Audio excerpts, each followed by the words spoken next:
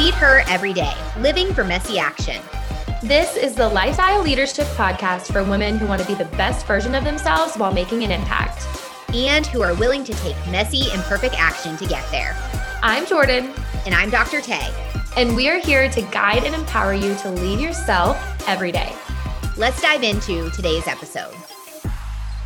Hi, y'all. It is Dr. Tay here, and I'm coming to you with a special episode this week. This was actually a presentation for the virtual CEO Mom Summit, which went live a couple weeks ago, but I wanted to bring this episode to you. It is all about navigating and knowing what to do if you have concerns about your child's development. So Jordan and I chatted about it and we wanted to air it for you. So enjoy, and I cannot wait to hear what you think. If you found value out of this episode, we would absolutely love if you'd be willing to share that on your stories and tag us at leadher.everyday. All right, let's dive in.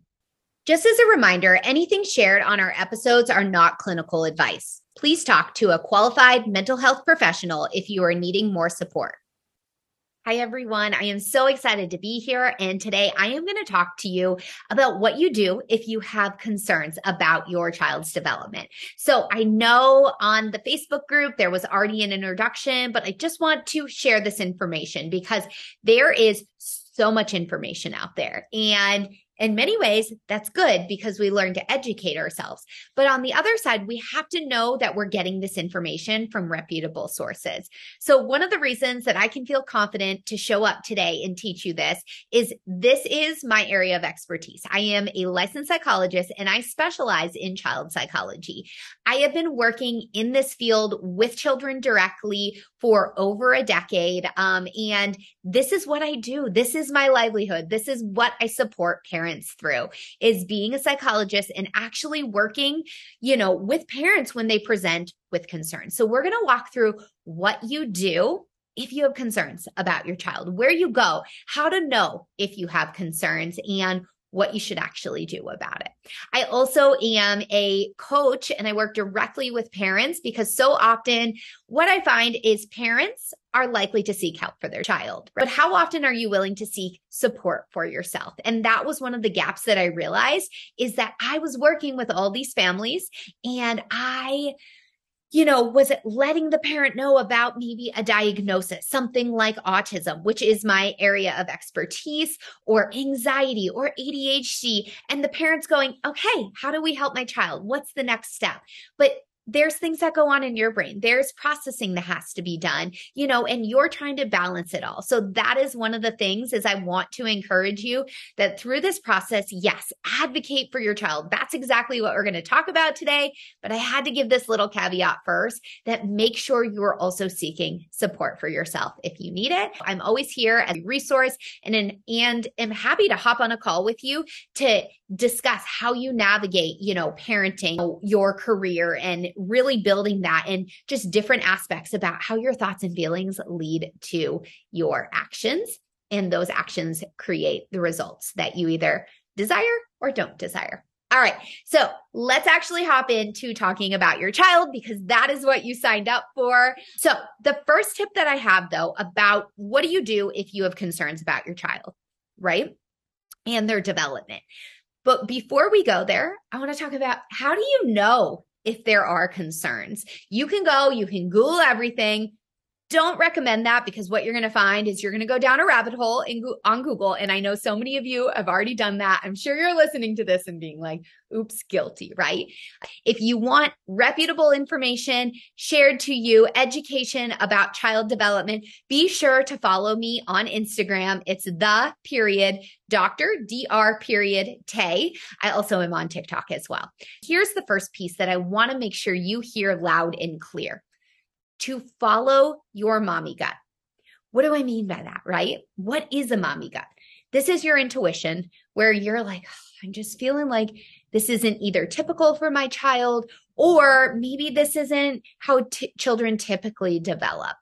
And you know your child best. I tell parents all the time, I may be an expert in child development. I may be an expert in autism, or, figuring out, is this clinically significant anxiety? How do we work with emotion dysregulation?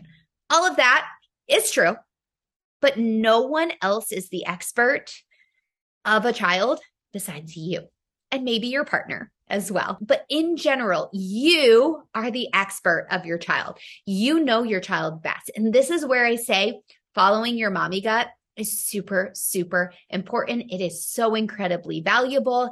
And most times what I find working with parents is their intuition ends up matching to what I am sharing with them. And many times they look at me and they're like, I knew. It's like, yeah, I knew you knew, right? And so follow that intuition, follow that mommy gut, and remember to be empowered in this process that you're the expert of your child. And I want to encourage you to find providers that are willing to collaborate with you. So we're going to dive in now to talking about what different concerns are. Here's the real deal about this. I can't, in a short time frame like this, provide you every possible developmental concern and different combinations of symptoms and, educating on every single disorder. But what I can do is start to give you some like key pieces that you might watch for or consider. So in terms of early child development, I'm talking infants, toddlers, maybe up to preschoolers. We're looking at developmental milestones. You can look up these developmental milestones from the CDC, keeping in mind that there is a range of typical development. And also keeping in mind, again, come back to that mommy gut. If you really feel like something's off, it's worth having a conversation about. We typically see young children walk about 12 months of age. Again, there's a range. Before that, though, they are crawling. And what's really interesting, the CDC actually removed crawling recently as a developmental milestone because not all kids crawl. And so then they kind of reconfigured it. But crawling is actually a really important aspect of motor development. It's where kids learn a lot of coordination.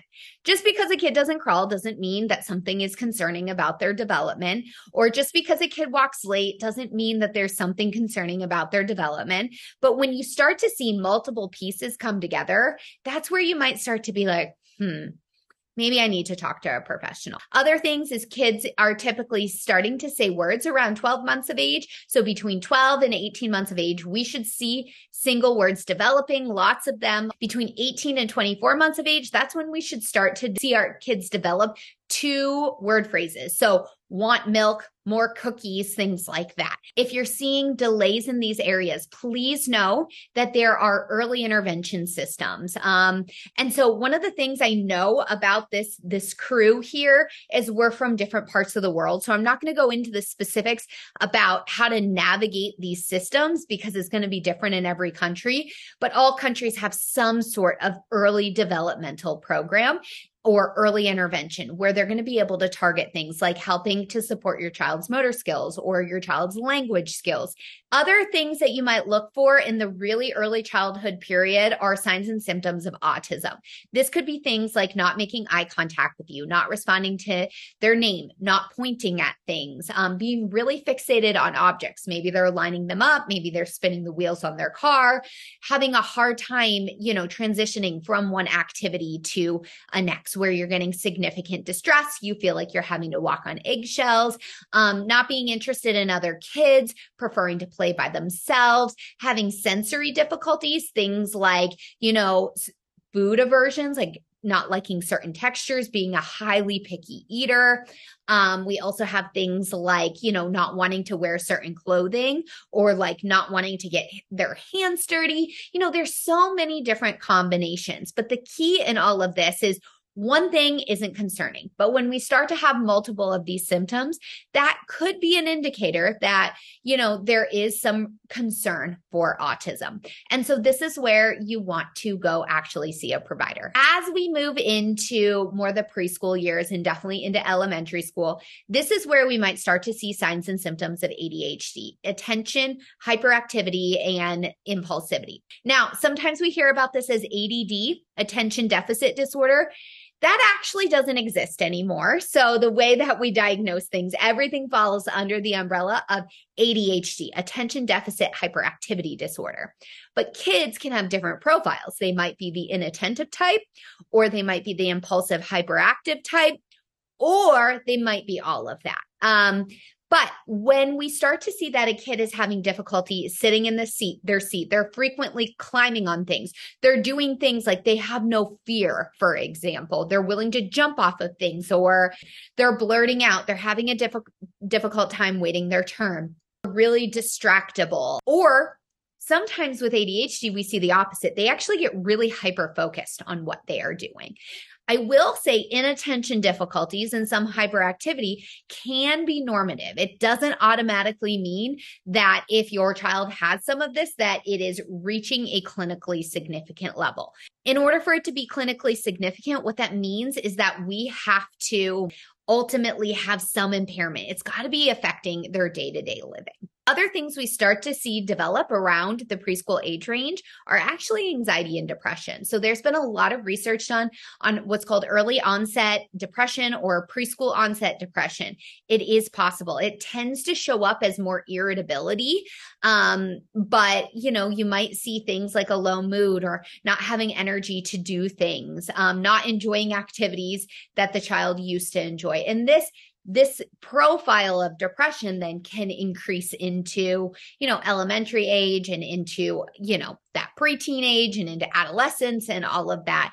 As kids grow, you might also start to see evidence of what we call death ideation or suicidal ideation, wanting to die, wanting to kill themselves. And that can be really alarming as a parent. And understandably, but what we actually know is that death ideation and suicidal ideation aren't that infrequent. It actually happens probably more often than we realize. The key is we just got to make sure that the child is working with the therapist and getting the right support. The last one that I mentioned that I'll kind of dive into is anxiety. And anxiety has many, many different forms. Often we'll start to see this in, preschool age range, although I've seen kids as young as 3 have clinically significant anxiety, and then of course increasing. So types of anxiety, let's talk about that. Like the worrier, sometimes, again, depending if it's reaching a clinical significant level, that would fall under what's called generalized anxiety disorder. Lots of what if questions, or I often like to think about a lot of adult worries. Like they're worried like about finances, for example, things that kids shouldn't be worried about, but their mind kind of gets stuck on it. We also have things like what's called selective mutism, which is difficulty speaking in front of other people. You might see, like they go to school and the teacher's reporting they're not speaking at all. That's an indicator of selective mutism.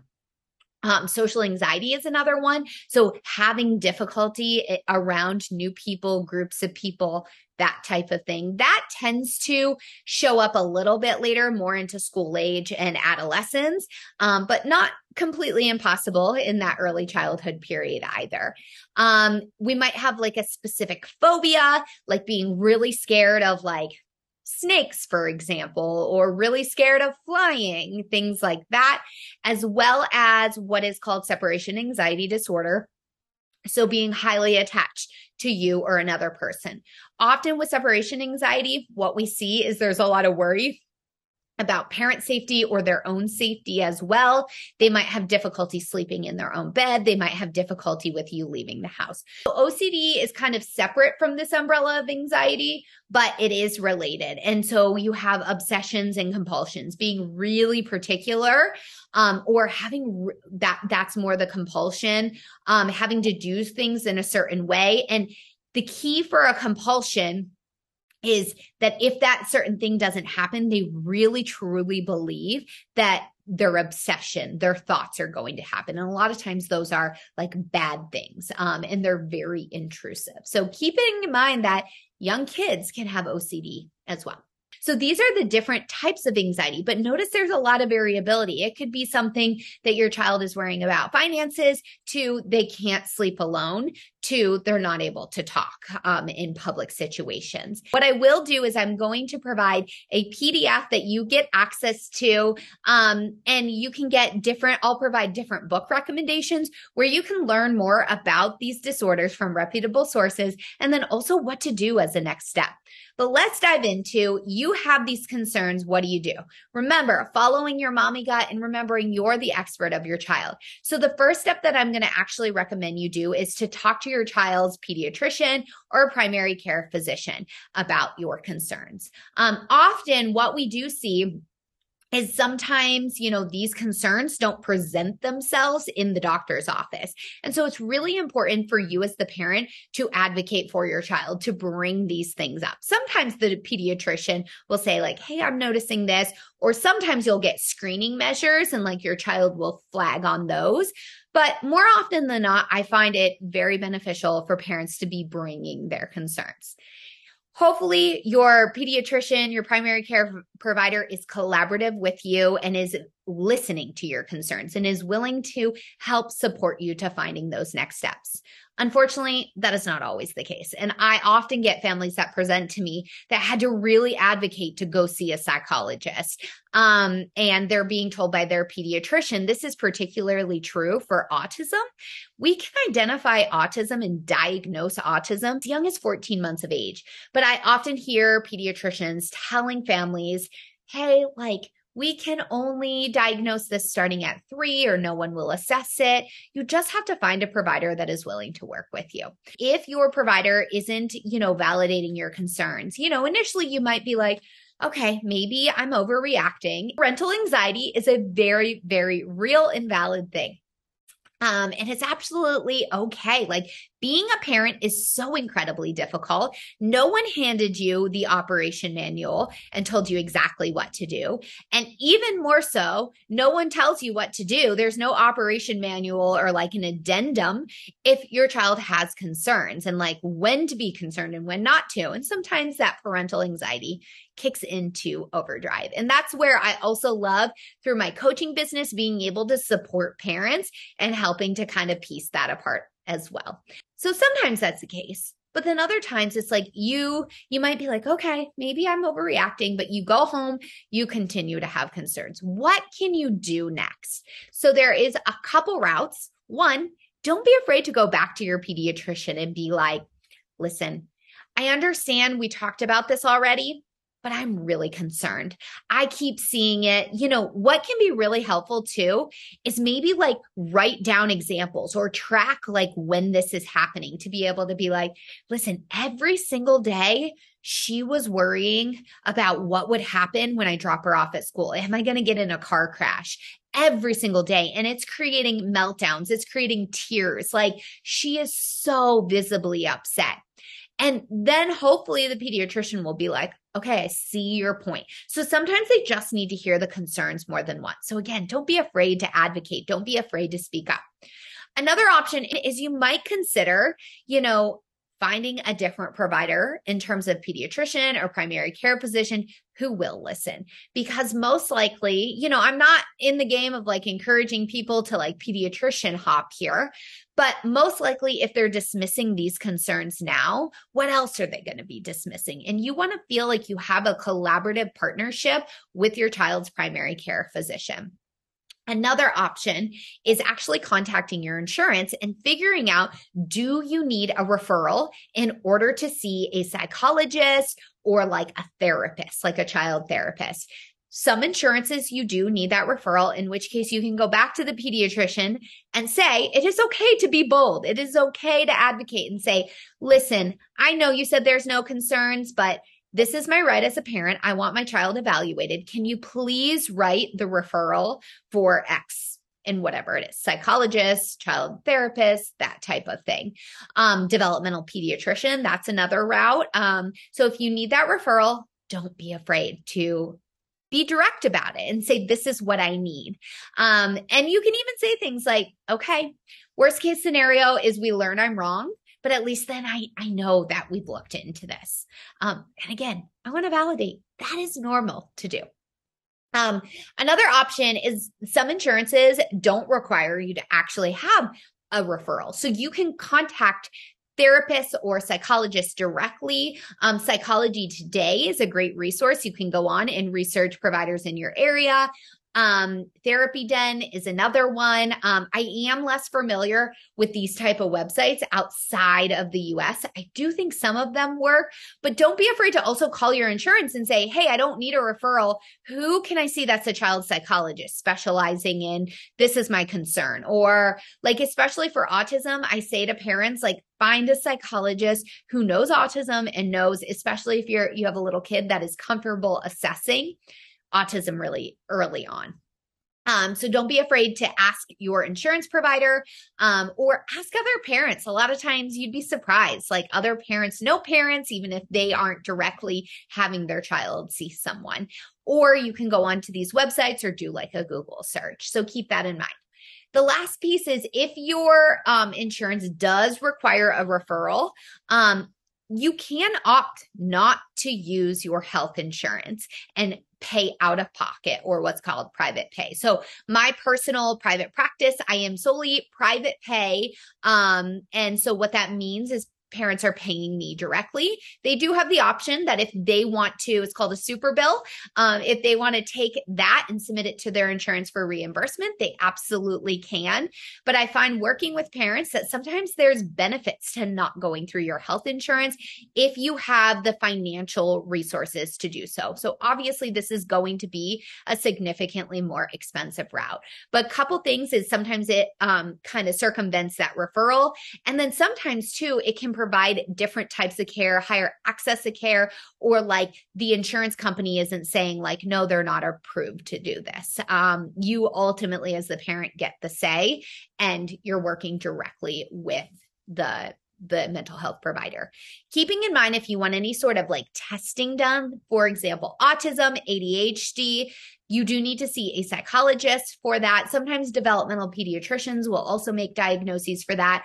Sometimes pediatricians themselves will make diagnoses of like ADHD, for example, and they're willing to prescribe the medication if you choose to go the medication route. Just a quick little caveat, medication is not the only option for ADHD. And the research guide that I'm going to provide has some behavioral interventions that can be really well suited and really effective for ADHD.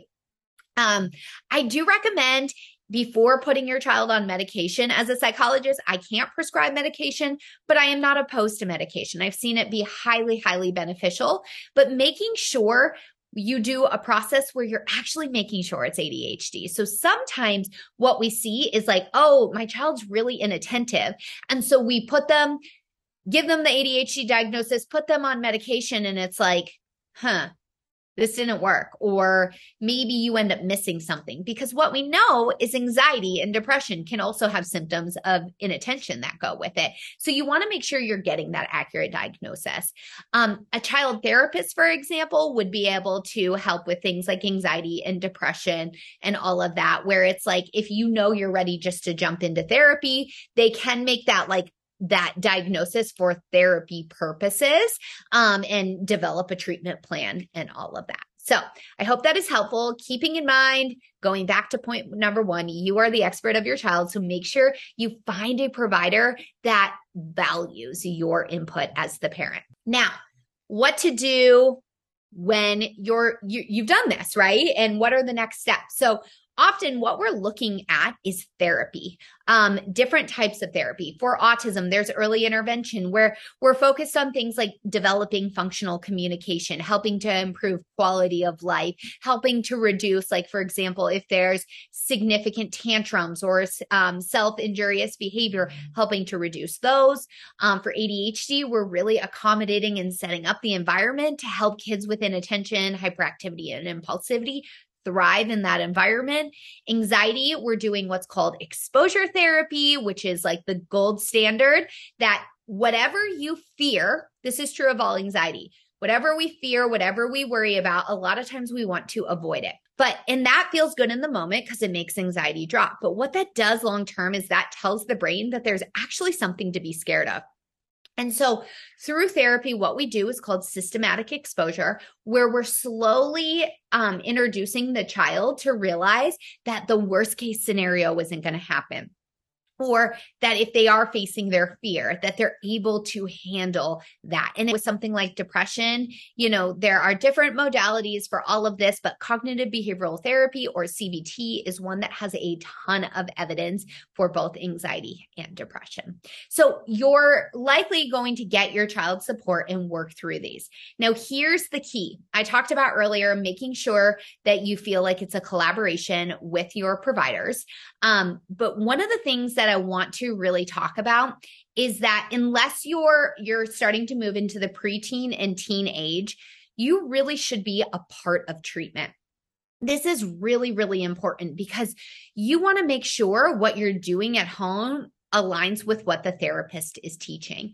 Also, we know, think about your child doing homework. Can they do their own school homework fully independently with no support? The same is true of therapy. They're going to be given homework. And so being able to support them through that process is really important. Now, as we move into the kind of later elementary, preteen, adolescent age, we do have confidentiality that becomes really important in the therapeutic relationship, so that that therapist can make sure they're getting the most accurate picture. But you should always still be looped in on things related to safety. For example, if your child has suicidal ideation, that should be something that about, particularly if there's concerns that your child may harm themselves or try to, attempt killing themselves, anything like that. Again, I know this stuff is difficult to talk about, but it's so important that we educate ourselves on all of this. And so making sure you're part of the team, and that's exactly it. You are part of the team. The therapist, the psychologist knows what they are doing. Also, sometimes at this point of once we know what's going on, that's where we might also be considering medication. So the psychiatrist might be part of the team as well. And so there are different types of medication. I'm not going to go into that too much, but they can be beneficial sometimes to add in addition to therapy. There are situations where medication kind of fixes the problem, but we do want to think about changing behavior so that the medication doesn't have to be a lifelong fix. So ultimately, if your child is on medication, also helping to support them and navigate through some of these things are beneficial as well. I realized this was pretty quick. I flew through this because I could talk about it. This is what I do day in and day out. I talk about this stuff all the time, but hopefully you got an overview. And then, like I said, you have those resources of how to keep educating yourself. And also feel free, like I said, follow me on Instagram and TikTok. It's _Dr. So Dr. I provide lots of information about these topics. I just hope you got some tidbit from this, that especially if you're having concerns about your child's development, I hope this was to give you the push that you truly know what you're doing. So don't be afraid to advocate. Don't be afraid to lean into your intuition, because time and time again, I've done hundreds of autism evaluations, for example. Time and time again, what I find is that parents' intuition is absolutely incredible. All right, y'all. Thank you. And I hope to connect with you on social media. And I also hope that my free resource with books and different resources and all of that, reputable resources, right, are of help to you. All right. Bye, y'all. Well, that is a wrap for this week's episode. I hope you all enjoyed it. And listen, y'all, there isn't a clear, messy action for this, but if you have enjoyed this episode, you found value out of this episode, and you've had concerns about your child's development, the biggest thing that I'm going to encourage you to do is to take action, and really start to follow your mommy gut. And I want you to find the value in your mommy gut. It is truly powerful. It is incredible. And like I shared, I see this time and time again. So that's your messy action. If you need to take action, take action. And we cannot wait to see you back for another episode. Don't worry, Jordan will be back next week. We just wanted to air this special one for y'all to hear and for it to be a resource for you rather than, going and trying to Google things. All right, y'all. See you next episode. We really hope you enjoyed today's episode. We love when you share your imperfect but impactful progress with us on social media. We've linked our Instagram, leadher.everyday, in the show notes so you can tag us. Make sure you don't miss the next episode. Hit subscribe to stay up to date. See you next time.